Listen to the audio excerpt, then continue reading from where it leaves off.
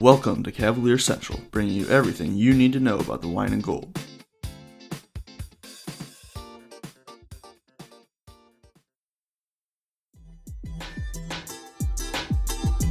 Hey Hoopheads, we appreciate you listening to this episode of Cavalier Central with Justin Matcham.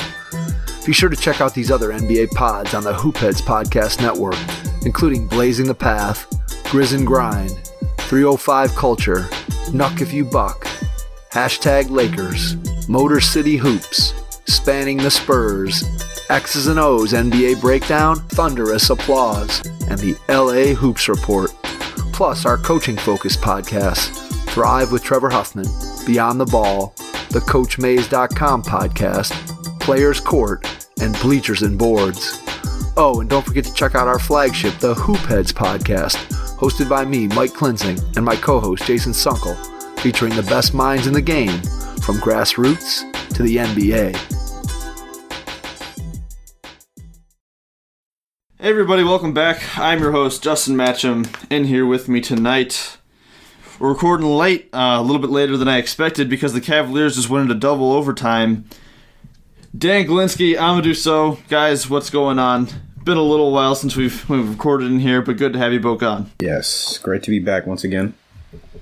Yeah, no doubt. So, as I was just mentioning, the Cavaliers tonight just won against the Detroit Pistons in double overtime. 128 to 119. They obviously won their season opener as well, 121 to 114 against the Charlotte Hornets. A couple of solid games from this team. They've gotten out to a good start. Just kind of here to give some general takes and general thoughts on each game. I guess, do you guys have anybody you want to start with? Anybody from tonight or the first game that really stood out to either of you? Well, if we look at the first game first, I know, of course, Darius Garland and Colin Sexton, we'll talk about them, but one player that really stood out to me was Larry Nance Jr. I thought he played extremely well during that first game. He nearly had a triple-double, and I think he had 3 steals. In the absence of Kevin Love, he filled that role well. He played great, all around. I really did like what he did that first game. Yeah, in that first game, had 13 rebounds, 13 points, 8 assists, 3 steals, 2 blocks.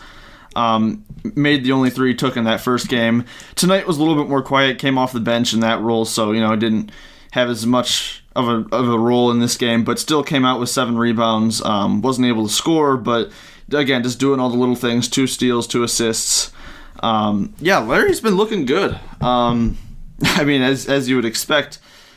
Still, we're seeing, the Larry in that kind of small forward role a little bit here and there. We aren't really seeing it a whole lot, in long stretches.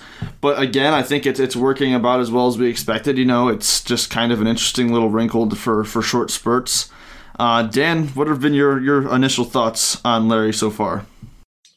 I think he's been good. I just think it's really nice to see him be able to still be a playmaker, kind of carrying that on more last year. We saw it at least kind of post All-Star especially, and really even kind of the last 22, 23 games of last season. And I just am a big fan of his game, how he kind of has his overall imprint, by far the most versatile big the Cavs have. And I don't know. I don't say this as a slight at all, but the way he sets dribble handoffs just really helps guys get separation. Just doesn't really telegraph them, really times them up well. And it really is like a key screen. And every time I watch him, he just is so heady with those. And you know what you're going to get from a rebounding standpoint in both ends. Heady team defender, as we've always seen. And whenever there's a lead pass to be made, it seems that he's always going to hit that. And I just love the pace that he plays at. Yeah, just overall, even among the veterans on this team, just as far as play style goes, really, just kind of a calming presence on the floor, it seems like it's been. Obviously he's not perfect either, but especially, in tonight's game, so many just seemed like bad turnovers, bad passes, just careless passes. Larry, I think, was a part of maybe one of those, but overall just, able to move the ball without, getting into trouble. Like you said, just, active defensively, active in passing lanes. It overall has just impacted the game at a really, really high level. Obviously, we saw that more in the first game than the second, but it really, really just looking good from Larry. Yeah, I don't really have any more Larry takes, but we'll get into the two young guards now. We'll start with Darius Garland, who in the first game went 7 for 13, obviously had a great game. 22 points, 6 rebounds, 6 assists, only 2 turnovers in that first game. Tonight, he went for 21 and 12. Again, 2 steals and a block, limited his turnovers to 2. Darius looking, I guess, Amadou, I'll leave the floor to you on this one. You just kind of give your opening Darius take here. Yeah, Darius looks like a completely different player this season, and it's really great to see. You can see he's more comfortable. His change of speed has been great. He's a really shifty guy. That's been nice to see. The way he's orchestrating his offense has been great. I have no complaints. Overall, he's been great. The Hornets game, he started off a little bit slow, but, put that besides him. And I like that he seems to have like this kind of short memory this year where, he'll mess up or whatever, and he'll still, come back down to the next possession and tag. Last year, we saw that if he would mess up, he'd become timid. You'd see him go stand in the corner or whatever. I really like that change from him. Today, I think he had, 20 and 12. Man, he's been hooping, and I really do like what I'm seeing so far from Darius. And I'm excited to see what he does for the rest of the season. Yeah, he's cleaned up a lot of his preseason kind of sloppiness. Like I said, he's been limiting his turnovers for these first 2 games. Still, a little bit careless here or there. This is a lot of young players on this team, a lot of young guards. You're going to expect a little bit of that. But, yeah, and the shots falling now when it wasn't for, the preseason, that was maybe mildly worrisome, but, we knew that this was going to come around. And, tonight he shoots 3 for 3. Last game he shot 4 for 8 from outside. He's hitting his free throws. So overall, it seems like it's safe to say, tonight against the Pistons, he was the best player on the floor on offense for the Cavs. And another thing with Darius is like, just he doesn't die on every screen this year. When you look at him, Mason Plumlee coming up, like he's sliding through there. He's sticking at least on the hip of the guy. Like overall, does just look like a completely different guy. Dan, what would have been your the things that you've noticed with Darius? Yeah, I think Amadou kind of touched on it. Just the shiftiness really stands out. Kind of has an in and out shake. We didn't see it enough last year. Really is shooting the ball with confidence and in rhythm. I think he honestly has the prettiest jump shot on the team. Really, when he's getting his feet set, Jetty's in a really good rhythm right now too. But it looks there's just more confidence with him. The rotation on the ball is there, and just his really manipulated pick and rolls so well.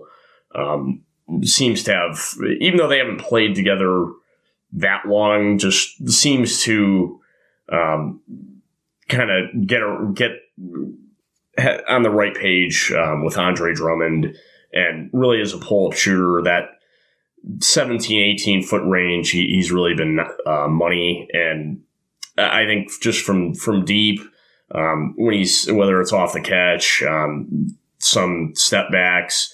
I just think this year we're seeing him kind of get to those in and outs to really take advantage of bigs, and I just think he's just in his zone. Yeah, I was going to say, you mentioned that he's shooting with a lot of confidence. Just in general, he's playing with a lot of confidence.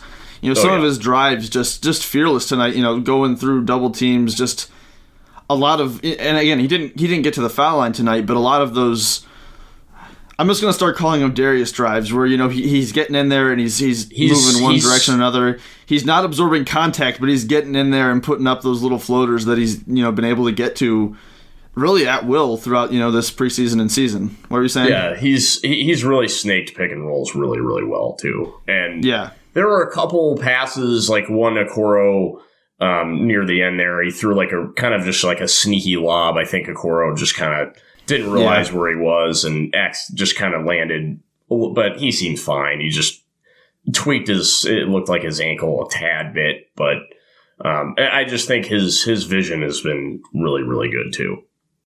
Yeah, how about the dish tonight from Darius? The no-look pass kind of, got in the lane again, was down in there, and then kind of no-look left it off for, I think it was Jetty who came in and finished off the play. Yeah, it sounds right. There were a number of them. You're going to see some kind of misses here and there for TOs, but yeah, I just think his lead passes have been good. How he's made skip feeds, and it's just, as Amadou said, he just looks like it's like a complete 180. Yeah, just a completely different player. And looking at last year, kind of a knock was, yeah, he's a better playmaker than Colin, but is he really, that?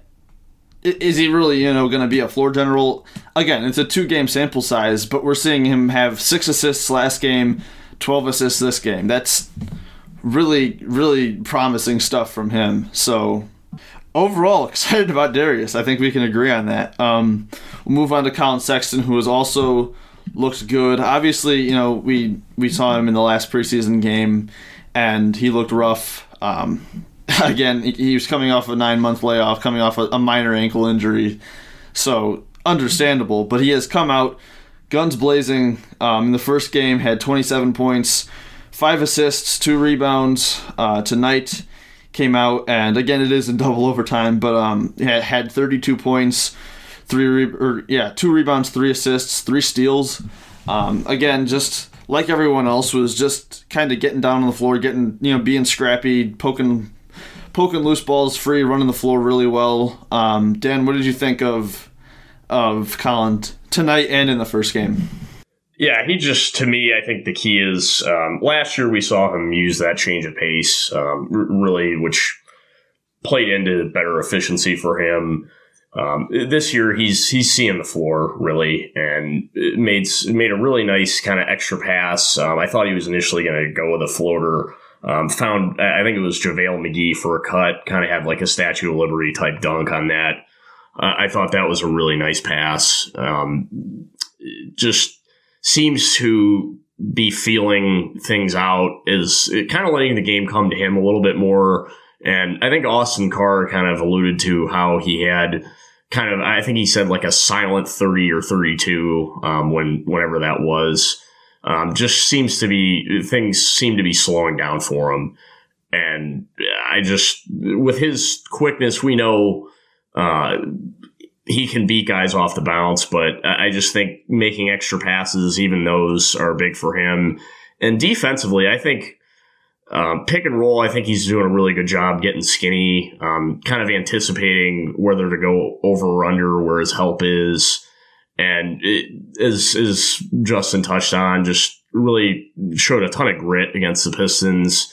And you can just see it every game in and game out. I think from here, he's, whether win or lose, he's kind of the culture changer type guy that the Cavs are just kind of rallying behind. I agree with that completely. Amadou, what have your first impressions of Colin Sexton been? Yeah. Colin, he's been great, but of course, this is to be expected after how he ended last season. One thing I've noticed is his speed. He's really using that as a weapon now, the way he's getting downhill, running to the cup. He's an improved finisher, it looks like. And I like that, the Cavs are having Garland be that initiator or, somewhat of a floor general while Colin is working more off ball. That's great for them. He's hustling. We saw him today diving for loose balls. It's, he's doing it all. And it's great to see this tandem, this duo is working well together. And man, I mean, no complaints at all. Yeah, no, I mean, really, what is the biggest knock that you can have on this group right now? I mean, obviously it's been 2 games again, but like, what is the big weakness that you can see here right now? I mean, it still has to be just the defensive end, right? Because I mean, they're still not there, but I mean, even there, there's noticeable progress from each of them. Mm-hmm. Yeah, I mean, defense, I guess, the matchups, you can say.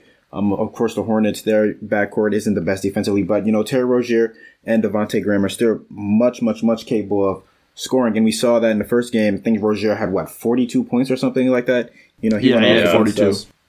Yeah, today Yeah. we saw Derrick Rose kind of take over a little bit late. I want to see, what would happen if they go up against maybe like a Washington Wizards or an Indiana Pacers where their backcourts, offensively are, all-star caliber at that. But so far, if you want to even say defense, I guess you could say that, but it's been fun. It's been fun to watch.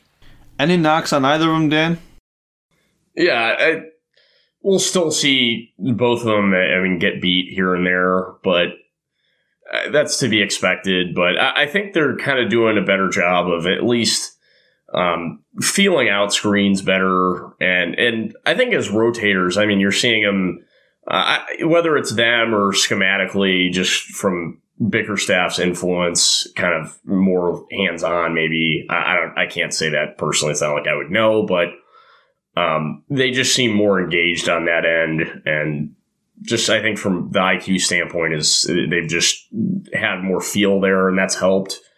And, but yeah, I can't, it's kind of nitpicking right now, but I just think they're knowing where their help is more often than they did before. And I think that'll help them. And if they can kind of communicate through switches off the ball to kind of, which it seems like they're doing better of, at least initially here. I think we're starting to see what the Cavs were kind of, I guess, projecting. Yeah, and I guess another, if you want to make one more small knock, was, again, just a little bit of turnover issues. Between the two of them tonight, they had, I believe, 6 turnovers? Yeah, four from Sexton, 2 from Garland. Again, there were just times where there were some careless passes made, and that's not just on those two. That was on the team in general. But yeah, some promising stuff from both of them. It'll be interesting to see, if they can keep this momentum moving forward. Obviously, they play again tomorrow night when this is going up. Probably they're playing again today. Well, actually, no, this will be going up on Monday, so the Philly game will have already happened by then. So forget what I just said. But we'll move on. Isaac Okoro, in the first game in his rookie debut, had 11 points, 5 assists, 3 rebounds in the win. Again, tonight, it had kind of a rookie game, which, again, I think you expect this sometimes. 0 for 4 from the field. It's not like he had a horrendous shooting night. He shot 3 threes, couldn't get one to fall. 3 rebounds, a steal. Overall, wasn't a minus on the floor. It's not like he, really struggled heavily. He just couldn't get the shot to fall. Got in a little bit of foul trouble, had 4 fouls. But overall, Amadou, just what is your impression? Obviously, Isaac was someone who we saw, a large sample size of, at least as large as a preseason sample size can be, of a guy. But in real NBA minutes, real NBA action, how has Isaac Okoro looked to you? Yeah, he's looked fine. That first game, like we said, 11 points. He had the 5 assists. That really stood out to me, showcasing some of that playmaking ability. And, played well defensively. There was at times where, they put him on Devontae Graham or Terry Rozier, sometimes LaMelo Ball when he's in the game in that first game. I feel like he, held up very well against those 3. This game, a rookie game. He didn't really do much, but he wasn't a minus, like you said. Couldn't get the shot to fall, which is fine. I think, I forget when, but I think he rolled his ankle at some point during this game.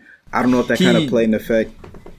I think late in the game, he kind of hurt his knee a little bit, it seemed like. His knee, okay, yeah. But I don't know if that, played an effect on how he operated late. And anyways, this game, rookies are going to play like this. Sometimes it's bound to happen. So I don't really want to look at this too much and talk about all that stuff. He's been fine so far. I feel like he'll bounce back against the Sixers, which should be a nice little matchup for him, seeing if he goes against, Ben Simmons and what he'll be able to do against him. Yeah, I think, looking at the matchup for tomorrow night against Philly, I think Ben Simmons is the matchup there. And that's going to be, a test for him. A great test. But, again, yeah, like you said, for having the quiet offensive night, I still think he looks way, beyond his years defensively. Again, yeah, he still makes a couple of those, boneheaded rookie plays here or there. But the guy is a quick learner. Just looking at, some of the reads he makes, some of the mistakes that he made in the preseason, we're seeing him kind of correct those now. As far as, closeouts onto shooters and just, again, getting around screens and staying on guys and just making the right reads overall, like, it's all still there. And, it's not like he played his way off the floor. He was still there, the whole time in crunch time. And again, he only took 4 shots. 3 of those were threes. You're going to have nights where those don't fall. So overall, not concerned about this game from Isaac at all. It's still positive momentum in my opinion. Dan, how you feeling about Isaac in this game? Yeah, I thought the second game again had a rookie performance offensively. Look, just didn't have the shot to go down, but again, he does little things like spacing the floor, cutting through, which kind of opens up driving lanes for other guys. And if there's an extra pass to be made, often on the perimeter, he'll make it. And I just think he, again, didn't have the shots to go down, but defensively had a really good play kind of in the latter stages there. Closed out, under control, kind of banking on that Jeremy Grant is going to hesitate initially, which he did. He eventually had a shot clock violation, threw it back to Rose, and just does little things like that where a lot of guys that are in that position in their second game, maybe he closes out harder, even though it is Grant. But doesn't ever do stuff like that. And yeah, he had a little bit of foul trouble here and there, but I just think the game doesn't look like it's his eyes are pinballing back and forth. Doesn't look like it's too fast for him. From that standpoint, he has consistently looked good, and I like his approach defensively. He just always seems to have a feel for where the next rotation is going to be. And people don't realize, you're not going to be playing isolation defense in every possession. And even in the first game, I didn't realize he had this many possessions on him, but I mean, you can read into this being a little bit subjective, but he had 19 possessions partial possessions or so on Gordon Hayward, gave up 0 points, 0 of 2 from the field. The team had 17 points in those possessions. So it's not like he didn't guard him at all. And I thought he really was in pretty solid position against him. Didn't give up a ton of kind of ball swings from those. I thought did fine there. And again, offensively, he's a heady player. He just might want to see him try to attack a little bit more, but he'll find those gaps pretty soon, I think. Yeah, I agree with you there. Hey, hoopheads, we all hate ankle sprains, and they happen way too often. Ankle injuries are the #1 sports-related injury. Arise is trying to change that. With the iFast, your athletes get preventative protection and full mobility. Athletes no longer need to wear bulky braces that limit performance and give mediocre protection. Anyone playing sports should be using these products. Keep your athletes in the game. Don't wait for them to get hurt to take action. Visit www.arise.com, spelled ARYSE, and use the code HOOPHEADS to get 20% off the future of performance. That's ARYSE.com with promo code HOOPHEADS to get 20% off. One more thing I did just want to note about kind of some of the young guys, not Okoro in particular, but some of the other guys. The Cavaliers earlier this week did pick up 4 total team options. They picked up the 4th-year team option for Colin Sexton's contract, the last year of his rookie scale. That'll be about $6.3 million. They also picked up the 3rd-year options on Garland, KPJ, and Windler. Garland set to make about $7 million, Windler about $2.2, KPJ about $1.8.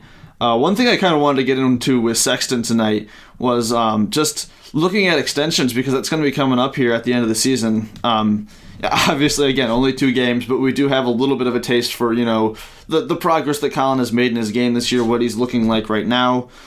And obviously, we've seen a bunch of other rookie extensions from the class before Colin's, coming out here now. One in particular that I look at is a guy like Derek White of the Spurs.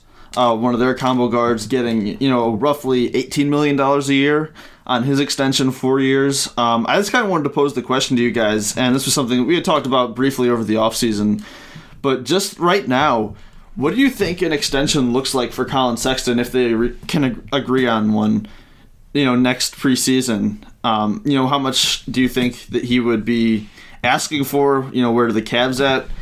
Dan, we can start with you on that one. Yeah, I don't know. I mean, like Malcolm Brogdon, I think it was 4 years for 85. Was that restricted free agency deal? I don't see it would. I don't know how it would be less than that. I would think that it's got to be. I think Chris Manning basically like tweeted out like he's not going to sign or it's got to be at minimum $20 million per. I think that's got to be the case. I think maybe the Buddy Hield 4 for 94 is one that comes to mind for me, at least just preliminarily. Yeah, I'm definitely in the same kind of mindset as far as it's got to be more than 20. I think just from Colin's standpoint and Colin's camp, even if the translating to winning doesn't show up this year, in the way it kind of has in the past, I think just the numbers he's going to put up is going to warrant, money, at least from his perspective. Obviously if they can't reach an agreement, they can't reach an agreement, but I think, that's going to be what his side is going to want. I kind of agree with you. I could realistically see a world right now where Colin goes for $25 million a year.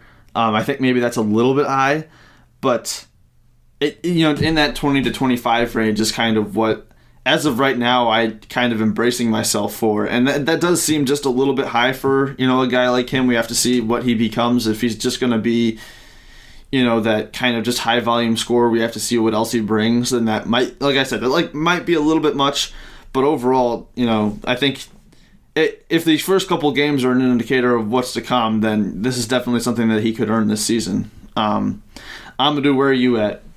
Yeah, I agree with both of you guys on that one. I believe he'll get, around that $20 to $25 million. I actually like the Derek White comparison, and I feel like that would probably be like maybe the contract that he will compare himself to. And I feel like he definitely deserves more than Derek White would. So yeah, I would agree with the $20 to $25 million range. Well, before we get into the rest of the players and just how they've looked real quick, I want to tell you about Thrive Fantasy. Basketball is back, and it is the perfect time to come prop up on Thrive Fantasy, the daily fantasy sports app for player props. They have eliminated the need to do countless hours of research because they only ask you about top-tier athletes in each sport. All you have to do is pick 5 out of the 10 player prop options to build your lineup. Each prop has a fantasy point total associated with the over or under based on its likelihood to occur. The more points a selection is worth, the riskier it is. Rack up the most points to win a portion of the prize pool. Thrive has awarded over $2 million in prizes since launching in 2018, and they will be awarding thousands more this NBA season. So download the Thrive Fantasy app today or visit thrivefantasy.com to get started. Use the promo code KLOVE, K-L-O-V-E, that's like Kevin Love, KLOVE when you get started, and you will receive an instant deposit match up to $50 on your first deposit of $20 or more. Sign up and prop up today. Guys, we have to get into Andre Drummond. Had the revenge game tonight against Detroit in Detroit. Obviously put up big numbers. He had 23 points, 16 rebounds, 5 assists, 4 steals, 3 blocks. Had 4 turnovers as well. In his first game, put up 14 and 14 along with 4 assists. Had 5 turnovers in that game, 9 total between the two. Dan, I'll give you the floor here to just kind of. There's a lot to dive in here. There's a lot to go into here, so we'll get started. Oh, okay. Well, yeah, I think we're just seeing that with Andre Drummond, there's definitely a roller coaster ride with him. A lot of the time, really is a force inside. I mean, he's hard to, I guess, keep off the free throw line. Like, the guy is really strong, and when he kind of puts his head down, he can get to the line often. But had some really nice moves, like when Bismack Biyombo was on him, just kind of bullied him on the interior. Just like when he can just put his shoulder into guys when he catches it like deep in there and he gets those seals. It's a lot of the time he can get whistles, but just does the lack of touch from about like 5 feet. I mean, how many misses did he have against the Pistons from like 5 feet? It's like, dude, can you just no feel there. And good. I mean, he's a really good screener. I think he's done a nice job creating space for Garland and Collin, and even Dante Exum a little bit against Detroit. I thought, who just didn't nearly get to the gap that he wanted, but he's done some nice things, made some nice passes, had a really nice kind of like thread the needle pass to Collin, which when he passed that, I was like, no, yes, okay, we'll take it. But okay. To be fair, you were completely right to say no, because earlier in the game he had tried that same pass, I believe, twice, and neither of them connected. So, yeah, well, but defensively, I mean, he's made plays. I got to give him that. He came up big in that Detroit game a number of times there on the stretch. I don't know how he got that. I don't know if he really got the ball out from Derrick Rose or if it just kind of like went off his knee, but I think it went off his foot. Yeah, maybe that's what it was. But I don't know. I mean, he plays defense with his hands, which can be good and bad, but does have feel for rotations inside. I mean, I have to give him credit for that. As a rebounder, we know what he can do. He gobbles those up really at will, and he is really strong. That's stood out, but at times it just has these kind of one-on-one sequences where he catches it from about 16 feet and tries to. I just don't know what I think he thinks he's like Porzingis. I don't know if it's the expiring or contract year deal. I don't. That's just odd, but good and bad, but he's really strong. I guess that's kind of the takeaway for me. He is really strong, and he can rebound the ball. Like tonight in particular, had 3 blocks. There were some really impressive ones. Overall, just was active defensively, had some really, really nice plays. I don't know if it was just him kind of trying to force the issue tonight, going up against his old team, in Detroit even. So he again in that first quarter in the first half, really, he shot really, really poorly. 7 for 21 on the night against Detroit here. Like you said, it seemed like every single shot that he missed was like just an absolute brick, like bad miss.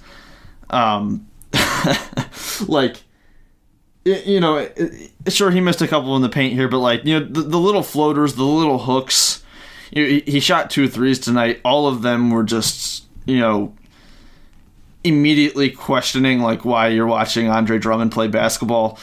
But overall, yeah, I mean, effective. He ended up, he got to the line, and shot 14 free throws tonight.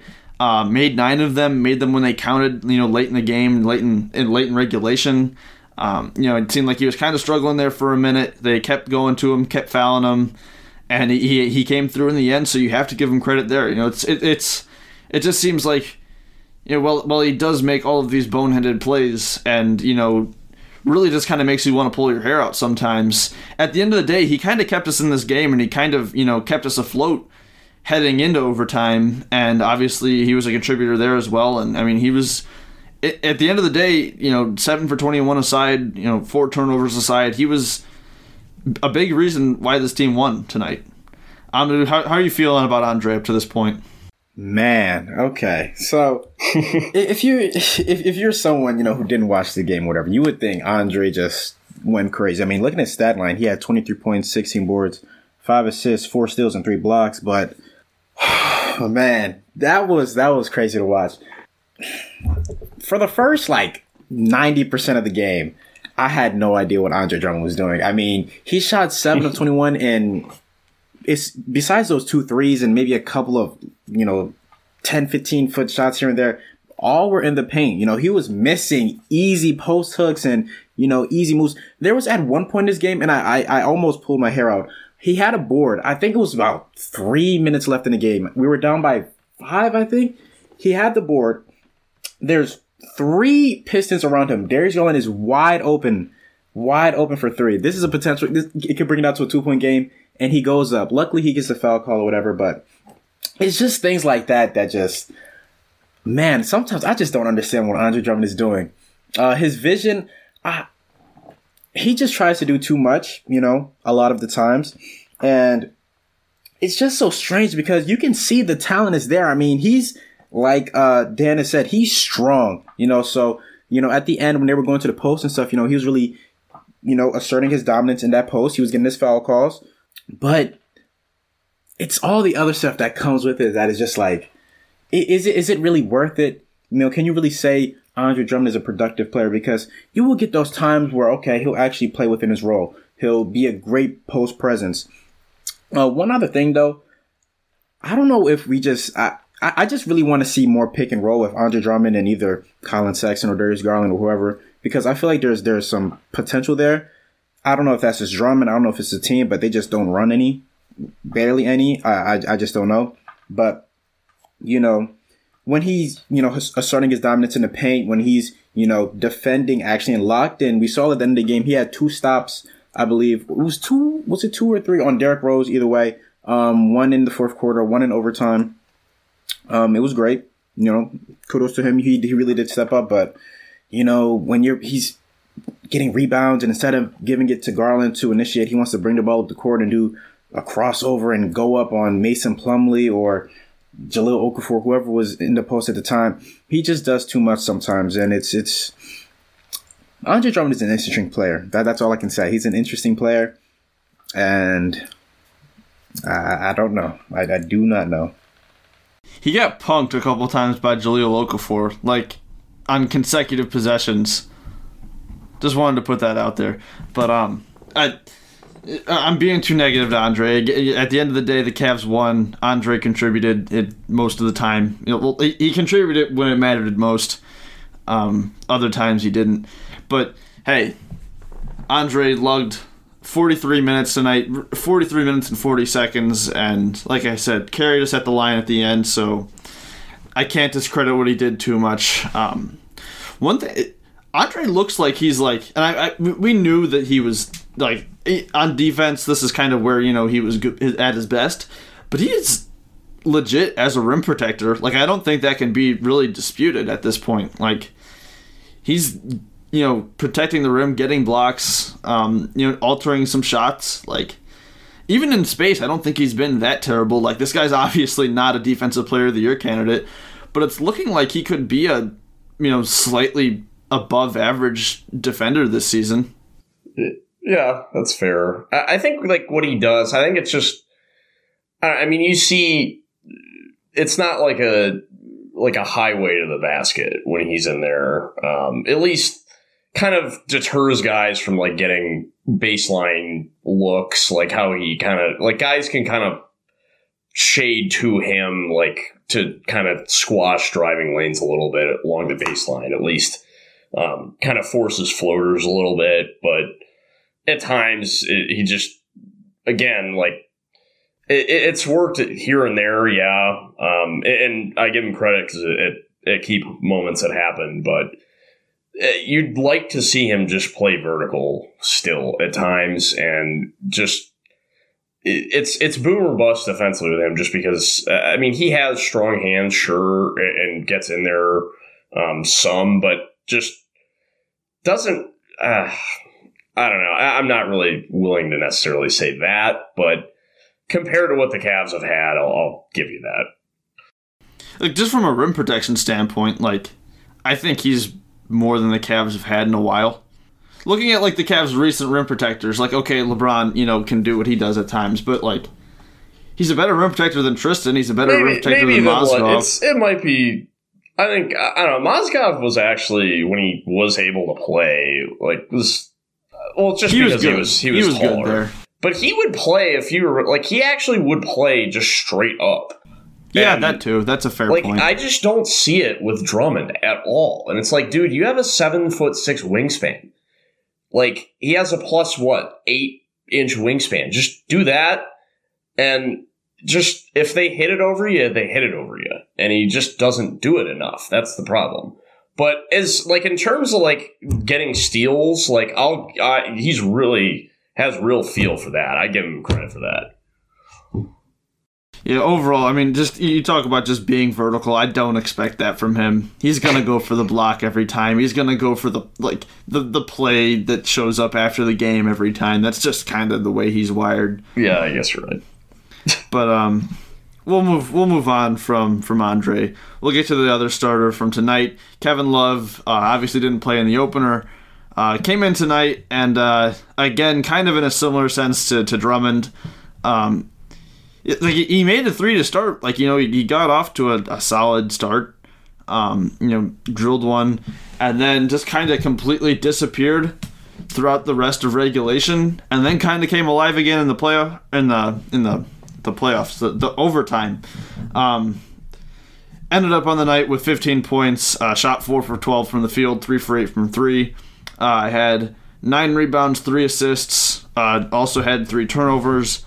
But went 4 for 5 from the line. Obviously drew that 3 foul shot play at the end. Made all free throws. That was important. When the Cavaliers were already building momentum, that kind of just increased their momentum. But Amadou, what were your initial thoughts from watching Kevin Love play today? Kevin, he played well. Not really well, honestly. You could see it was kind of some rust there, after not playing for 9 months. Didn't play in the preseason. Didn't play in the opener. Actually, wait. I'm pretty sure he did play He played in the preseason, correct? If I'm not mistaken. And I think he played in one game in the preseason. Yeah, I believe. Yeah. And he got injured, but you can still see it was some rust there. But I don't know. It was some shots that I felt like were routine. Open catch and shoot shots. He probably should have hit. But overall, I'm not too crazy over that. One thing I do want to talk about though is just the difference on the court. It seemed in the first game, too, you can kind of, in the opener, you can kind of talk about this too. But the difference in, how the offense and defense flows with Larry Nance on the floor as opposed to Kevin Love, you can see, with Love on the floor, the Cavs were, kind of slow to their sets and such, a more slow-paced offense, whereas when Larry Nance was on the court, they were picking up pace, they were running, it was great to see. So that's just a little something to look at. It's going to be interesting to see, how the Cavs kind of, weigh the two or separate the two moving forward, considering that Love will be, taking his usual, probably resting back-to-backs and such. Having that in mind, we might see Larry Nance start tomorrow against the Sixers. Very well might. Yeah. So I'm gonna really be paying attention to how Nance plays, when Love is not on the court, and how Love plays when Nance is not on the court and such like that. Because I feel like that's going to be an interesting topic to look at throughout the season. Yeah, and I kind of noticed, you talk about just kind of the ball kind of popping a little bit more when Larry Nance is on the floor compared to Kevin. It seems like Kevin, and maybe part of the reason the offense just kind of seemed slower was, especially tonight, Kevin was really, really looking for Andre down low. It seemed like any time that he had the opportunity, like when Andre was in the paint, like he was trying to, feed the ball to him the entire time, unless he was trying to make a play for himself, And I mean, like I said, he kind of had a cold shooting night. Heated up a little bit at the end, and was, a positive on the floor, I thought in overtime. But yeah, overall, the pace was definitely slower with him on the floor. Other than that, he kind of just he is what he is at this point as far as just being Kevin. I mean, the other stuff isn't new. Just kind of the general.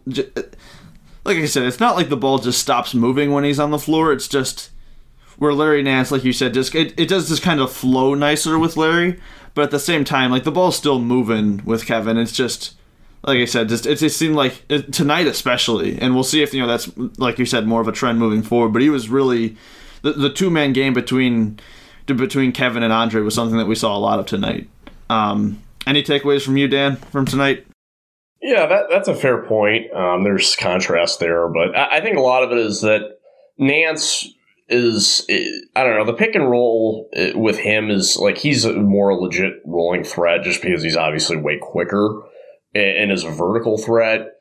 But I don't know. Kevin Love is a damn good passer. And there were a number of wraparound feeds that he hit with Garland or Sexton where they just kind of didn't initiate off of it and just go into a shot.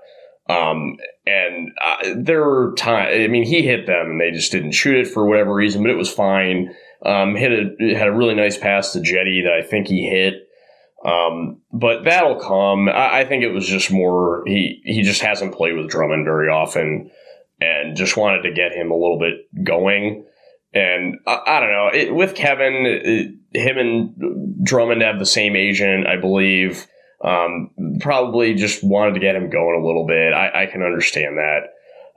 But yeah, the pace is going to, like, he's not like a grab and go threat like Nance. And I'm a big proponent of when he just gets it and gets going up the floor. I think he makes really good decisions in secondary transition. Especially, he's got way more of a handle than Love.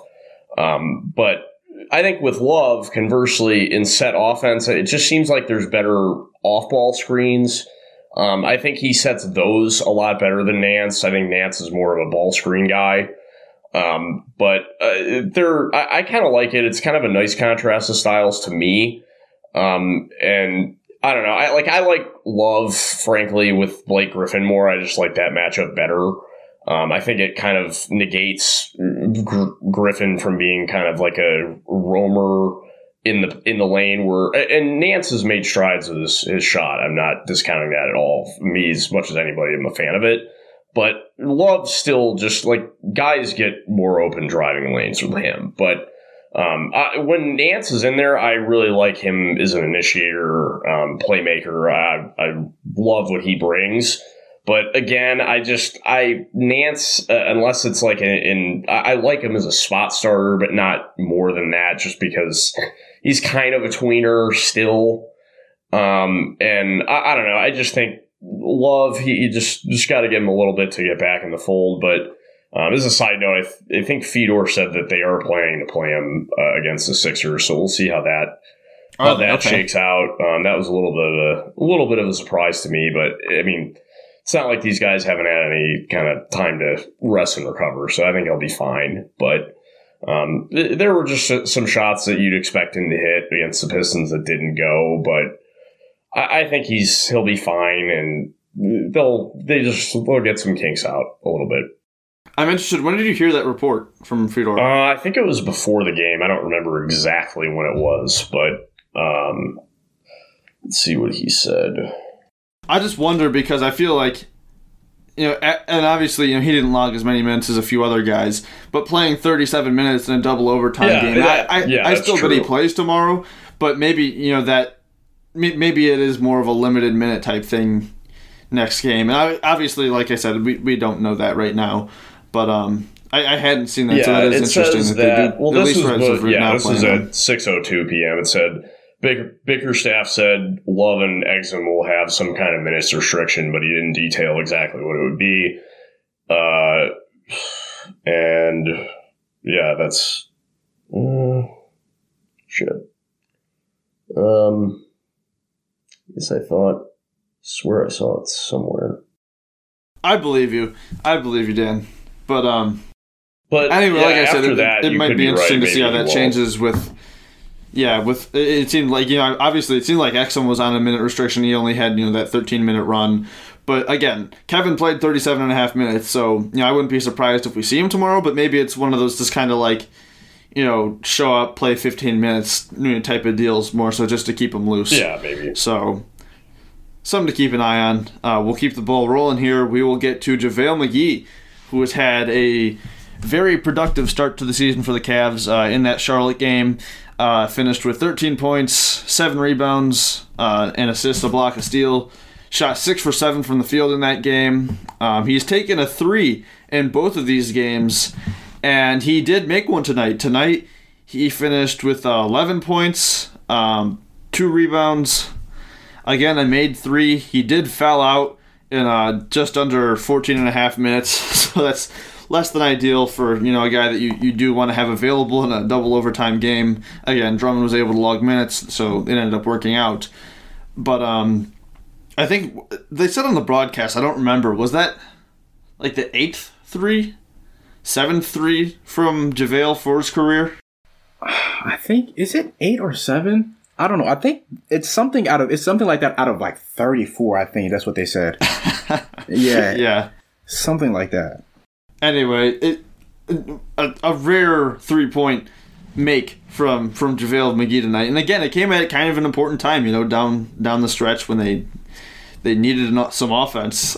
It's not exactly where you always want it to come from, but it fell and it helped them out there. Well, coming into the game, it said he's 5 of 34 for his career coming into Detroit. So it was 6. Okay. So 6. Yeah, I think it was just one attempt. Yeah, 6 for 35. So there you go. All right. Yeah, sorry. This is just a brief side note. Yeah, Damrell, that was from him. He said Bickerstaff plans to play both Love and Drummond in both games this weekend. But after the game, he said that, let's see here. Basically, he said Love seemed to be fine after the double OT game, but they'll see how he's feeling in the morning if he'll decide, before they decide if he's playing or not. Did say that Love played way more than the coaching staff had planned. So if I had to guess, gut feeling is probably no. Yeah, but we'll have to see it again. It could just be, an actual minutes restriction. But Amadou, we'll give it to you here. Just kind of some thoughts from what you've seen from JaVale so far. Yeah, I really, really like what I've seen from JaVale so far. I feel like his veteran presence has been seen on the court. He has that ability to, alter some shots. But offensively, he's looking good in that post. I've seen him make a sky hook against the Hornets. It was really hilarious. I like that shot. But he's been playing well, nice above the rim. Again, another player who, I'd probably like to see a couple more, pick and rolls here and there. But, nonetheless, he's found. Actually, today he had a highlight. He had a coast-to-coast. Yeah. Oh, he had an absolute. Yeah. Oh, my goodness. Absolutely. Good Lord. That was great. But, I've been satisfied with what I've seen from McGee so far. Yeah, Andre Drummond wasn't lying when he said that JaVale McGee can play the 3. I mean, pulling up from deep, going coast to coast and finishing with a dunk, like, Dan, do you disagree with me here? I don't know how I could, but yeah, I think he's been what I thought he would be. I mean, yeah, you wouldn't want him to. The fouling issues with him, I mean, that's been the case throughout his career, really. But for a guy that is going to play 15 minutes, I mean, in a normal circumstance, like maybe 14, 15 minutes in a game, maybe not even that, but just he's going to bring activity at both ends of the floor near the rim. He really, I mean, he might foul guys, sure, but guys definitely hesitate or are less aggressive when he's in there.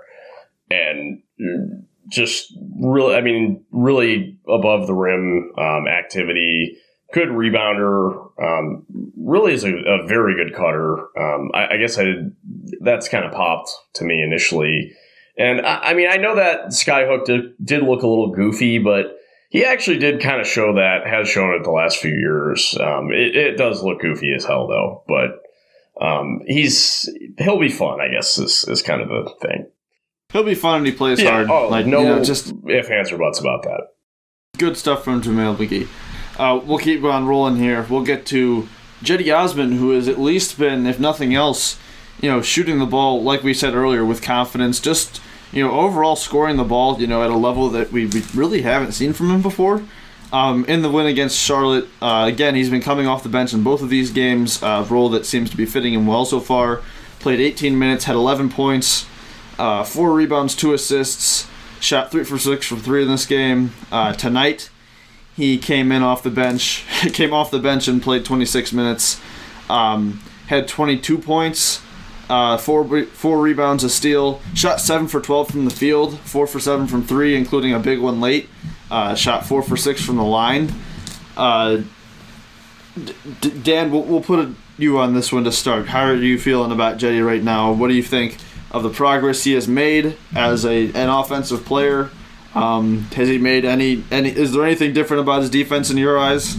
Not much different about the defense, but that's all right. It is what it is. But he at least competes, so I'll give him credit for that. But and that's neither here nor there. But he's making me excited. Offensively is really seems to be in a good rhythm. Just really squaring himself well, and has just found a way to be in the right spots offensively and set offense.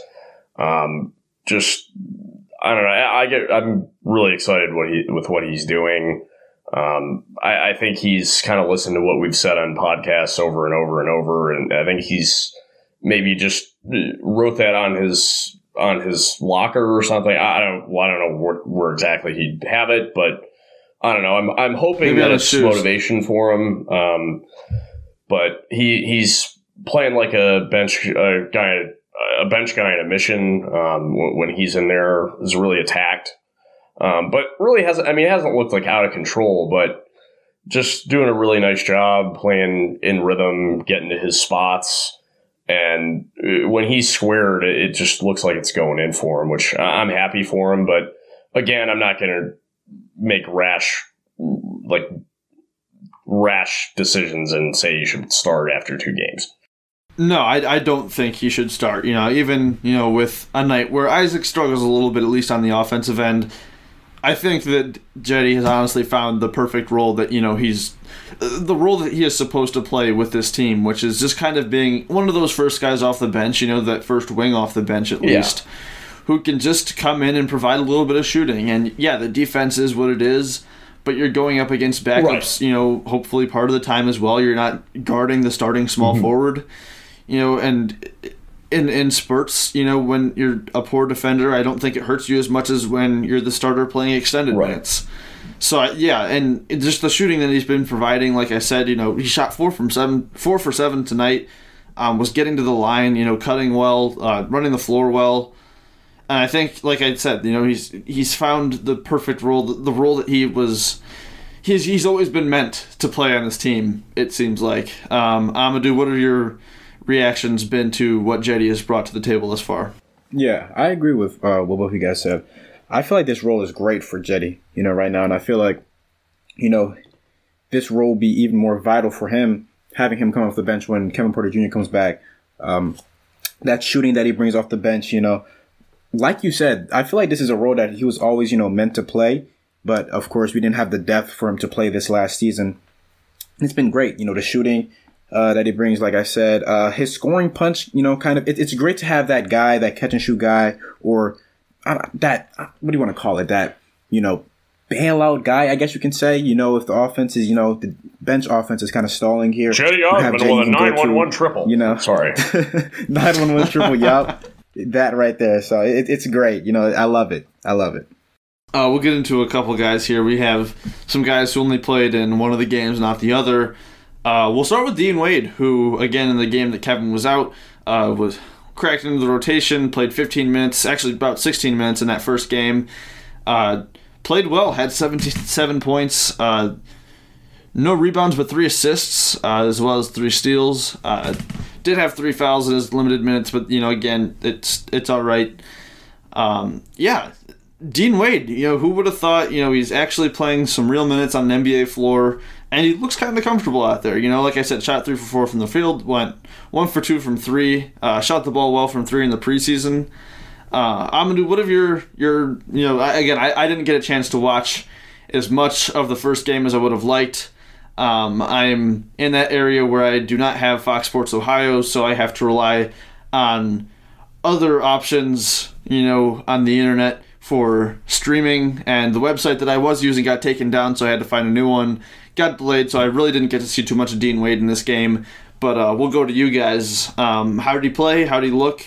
Do you like, seeing him in the rotation? Obviously, probably not the regular rotation, but on nights when guys like Kevin or Andre are out, it seems like, he might be ready to kind of step into that just emergency role.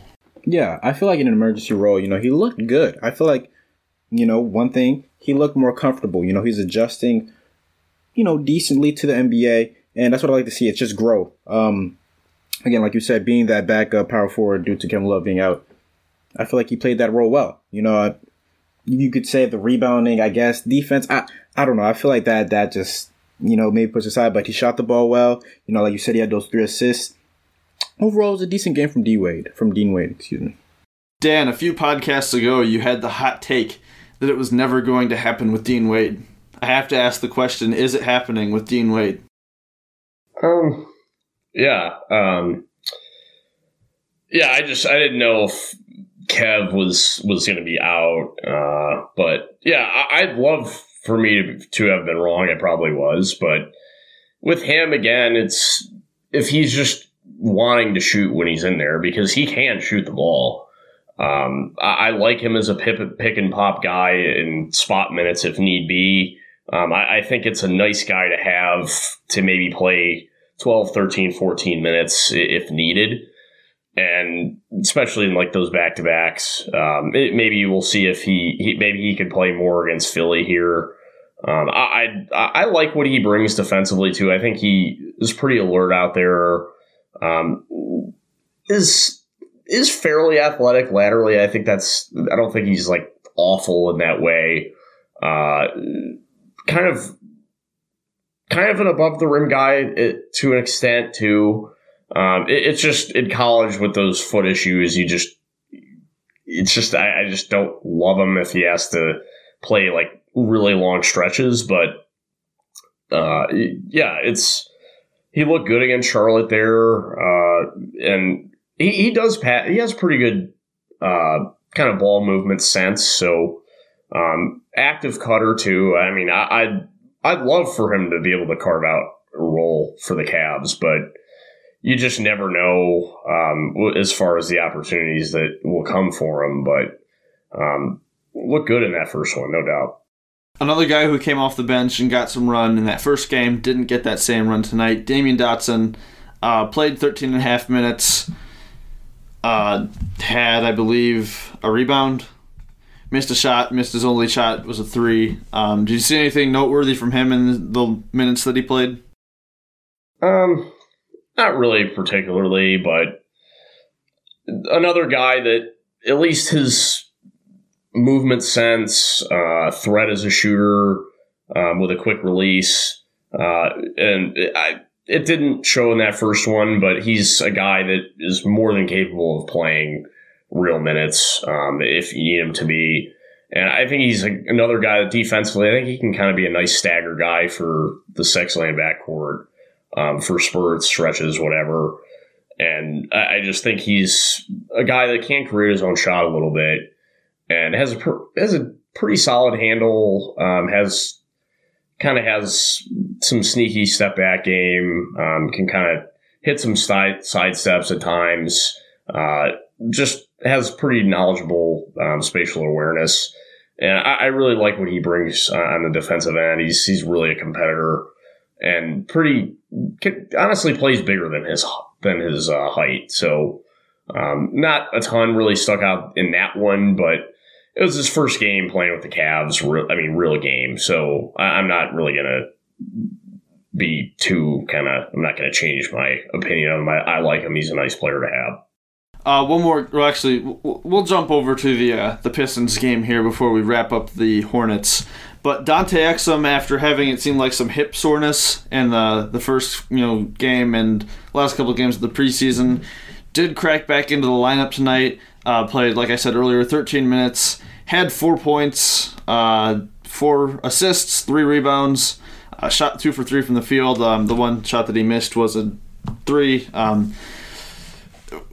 It seems like Dante, like the corner threes go in, but the threes on the wing were like, especially like that when it seemed like he was still moving a little bit, gets a little bit ugly. But overall, like I know obviously he won that starting role in the preseason. I'm still on the Dante Exum train of believers. I thought he played really well tonight. Again, in like his first 8 or 9 minutes of play, he already had racked up 4 assists. Again, got to the lane a couple times and made a few shots. Just overall, I thought played a solid game. Like we said, he earned the backup point guard role in this spot, and I think a night like tonight kind of shows why. I think the playmaking is something that some people were kind of down on. I think he's kind of proving that that's a little bit more of his game than people maybe may have thought. Amadou, how'd you feel about what Dante Exum brought to the floor tonight? He played limited minutes because of that hip injury. Had some nice patience. Like you said, he had 4 assists in the first 8 minutes. You like to see that as a facilitator. He always has that potential. I don't know if he's a long-term option. I really, really want the Cavs to look into a guy who, can create their own shot and has the ability to space the floor, because it's going to be kind of hard to play Exum alongside Kevin Porter Jr., considering none of those guys are really high-level shooters. High-level shooters at that, yeah. So, from outside at least. Yeah. So that's going to be a thing to look at. Yeah, I mean, only 13 minutes. Like in those 13 minutes he played well.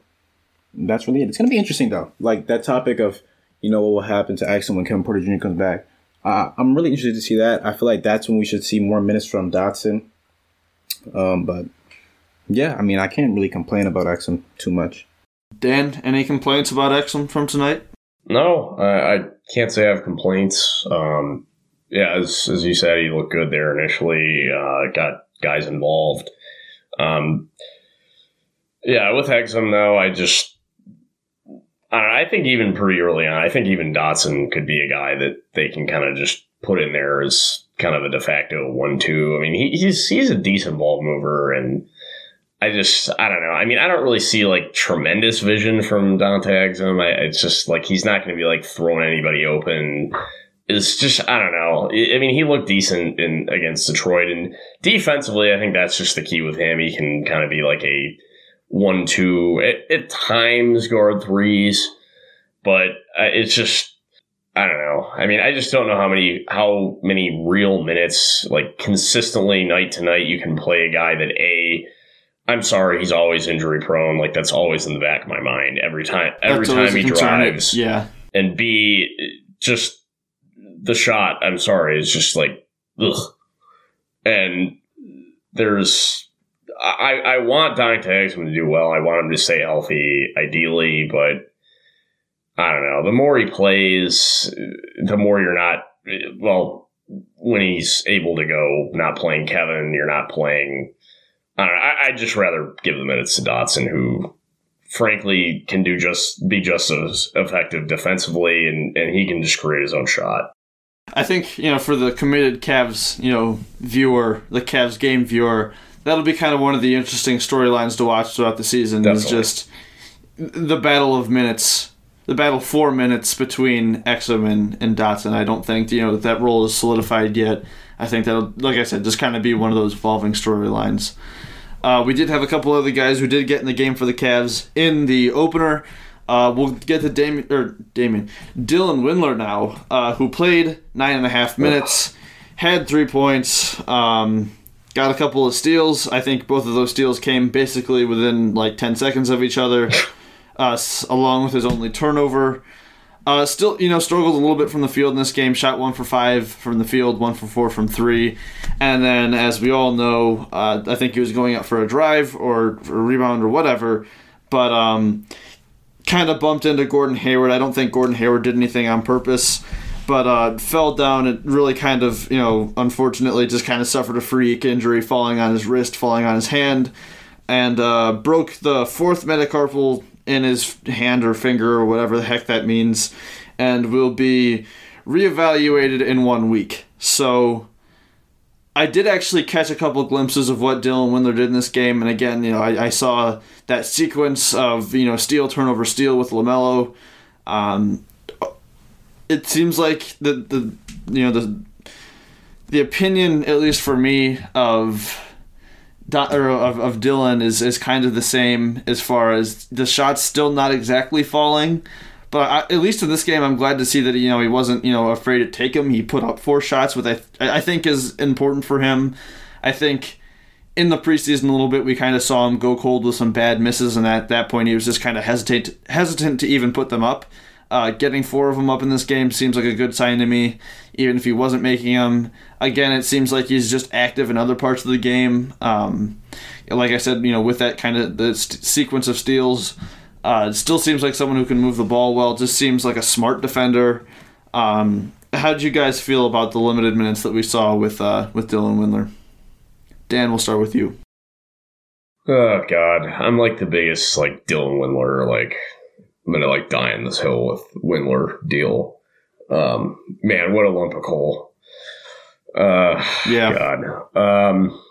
I liked what I saw. Again, you really hit on all the points. Just a heady player, you can tell. Just, again, another one, spatial awareness is there.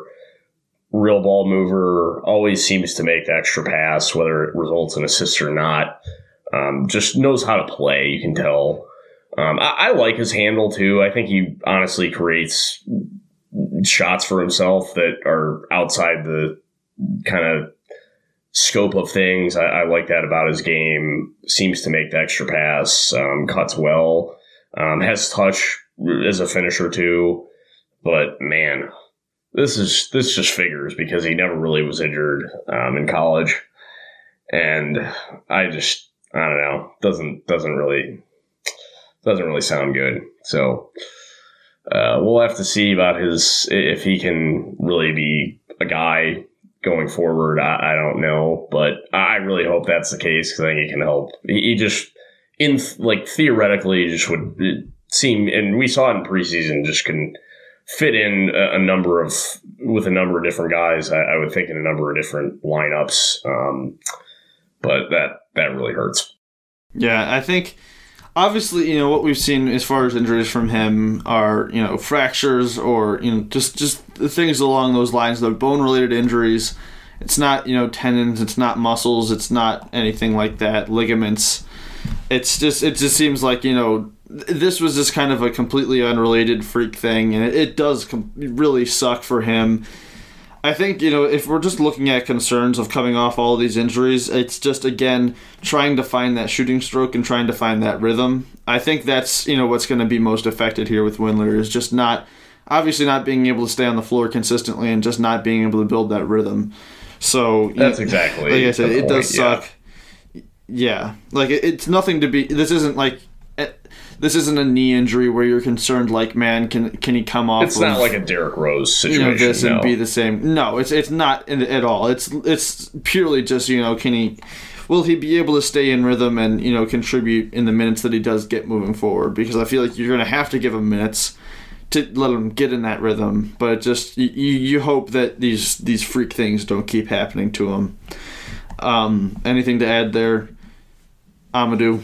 From Dylan. Yeah, I just think you guys, really said what I was thinking. He has that ability as a cutter, like Dan said. I like what he does off the ball, and like you said, he took 4 shots. It's nice to see him get those reps in. Just for me personally, man, the injury sucks. Especially during this time where Kevin Porter Jr. is out. This is when you want to see Dylan, give us something, show us what his abilities is. Because when Kevin Porter Jr. comes back, if we see Osman is playing well, Larry Nance is playing well, it's going to be interesting to see where Windler's minutes are going to come in and such. So just a really tough situation. And of course, to wrap up the player recaps thoughts here, we got to mention everyone who got in the game.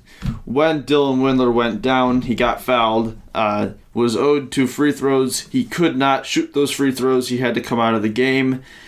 Coach James Borrego of the Charlotte Hornets got to pick somebody off of the bench to shoot those free throws for Dylan Windler. He apparently made the right decision in Marcus Bolden, who came in and missed both of the free throws, but we have to mention that he got in the game. Here's my biggest question with Marquise Bolden. Because John Michael always pronounces his name Marquise. How do you guys pronounce Marquise Bolden? I've always usually said Marquise. Sometimes I say Marcus. But John Michael always says Marquise, and I'm confused. Like, what do you guys, like, what would you normally call him? Okay, well, I used to say Marquez, and I found out very quickly that was wrong. I think. I'm not too sure myself either. Marquise sounds right. So I guess we go with Marquise? And I feel like for most people, I've heard Marquise. Yeah. Like, that's the one I've heard most often, but John Michael is adamant, if you listen to him on the broadcast, that it is Marquise. Like, he says it every single time. Yeah, I heard it in college, Marquise, and I don't know, when I've heard the Charge broadcast, I've heard Marquise, but occasionally Marquise, but I'm pretty sure it's Marquise, like Marquise Chris. Marquise, okay. Like, pretty sure. That's what I'm going I mean, with. unless, like, Duke was on national TV and he'd be playing like real minutes with him all the time. So, and I mean, the Charge guys seem to mostly did say that. So I'm pretty sure it's Marquise. I mean, I guess I'm not John Michael, but I think there's some disconnect there. There seems to be. Anything else from either of you before we get out of here? Yeah, just really, really quickly. I was thinking about this as we were talking about how the offense runs when Kevin Love is on the floor versus when Larry Nance is on the floor. Like Dan said, the offense does, seem to flow better. So with that in mind, how much you think that would really impact, the Cavaliers' draft choices to say if, I mean, they could, I don't know. I don't know how they finish the season, but let's say they finish the season, near the bottom of the East like they have the past couple of seasons. Do you think the Cavs will look at how, Sexton and Garland and just the general offense flow with Larry Nance on the floor versus with Kevin Love on the floor in their drafting process and look probably towards a guy like a Greg Brown or an Evan Mobley?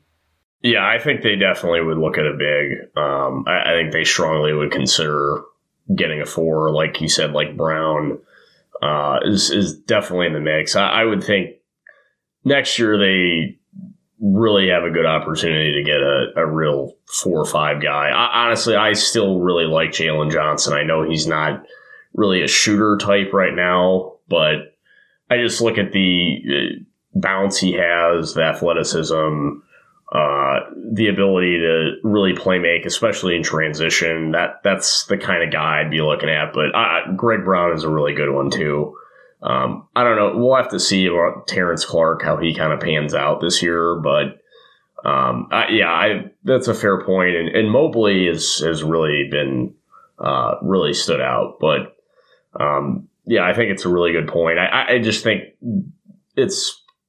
I don't know. It's just like a good opportunity to deal Love in the offseason and get that kind of stretch 4 guy to that long-term type player. I think, Brown is definitely one of those. We'll have to see what happens with him. I still like Isaiah Todd, too. I think he could kind of crawl up the boards if the G League bubble can't play out. Yeah, I don't have a whole lot to add there. Obviously, Mobley. I haven't done enough, research on this year's draft yet. I just haven't broken into too much of the top prospects. But just the question of just playmaking overall. I think as long as you have enough shooting on the floor, like you can never have too much playmaking. So, well, obviously, it's not going to be a dire need for them. I don't think that's going to be, I don't think that's a skill that you can really have too much of. If a guy like a Cade Cunningham is there, obviously, I still think you take him. But, looking at outside guys, again, I'm not well versed in the names yet. I will get there, but I know Evan Mobley's good, and I wouldn't mind having him on this team. Yeah, I still, I don't know. I know he hasn't really gotten off to the best start, but I still like Scotty Barnes too. I like his versatility. I think kind of like a 3-4 guy. I think that's a dude that I think he'll come along as the year progresses too. But I definitely get your take, Amadou. But I mean, Greg Brown is definitely one that pops. There's a lot of different guys that really can. I think we'll see. I still like Usman Garuba too. I think is a potential like rim protector. He can really pass too. All right. Well, with that, we will get out of here. Thank you so much, Dan. Thank you so much, Amadou, for coming on, for recapping these games with me. It was a fun hour and 20 minutes. Thank you, everybody, for listening. If you enjoyed, subscribe, catch more episodes later. Go listen to some old episodes. There's a bunch of them by now to listen to. If you haven't already, leave a rating, leave a review, do the 5 stars, download Thrive Fantasy. Use promo code KLOVE, get $20 if you spend $20, up to $50. It's a good deal. It's a great deal. Go sign up. Support the podcast. And with that, we will see you later. I'm sure we'll have another game coming soon. One more thing I got to say before we get out of here. Just super duper quick. Predictions, Cavs Sixers. Dan. I'll say Sixers 116, Cavs 102. Amadou. Yeah, I'll say Sixers. 113 Cavs, 97. We'll go 108-104 Sixers. I think the Cavs might make it a game. All right. Obviously, we'll have to see. That game will be concluded by the time this podcast is up. So we'll see what happens then. Thank you so much for listening, and we will see you later. Bye.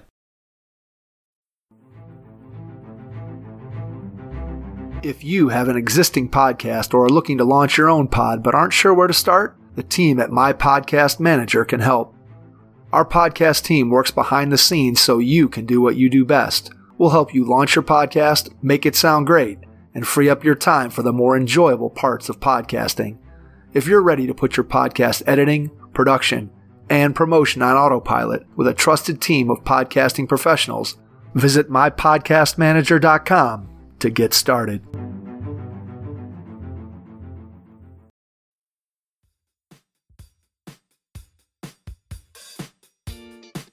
Thank you for listening to Cavalier Central. Be on the lookout for another episode coming soon.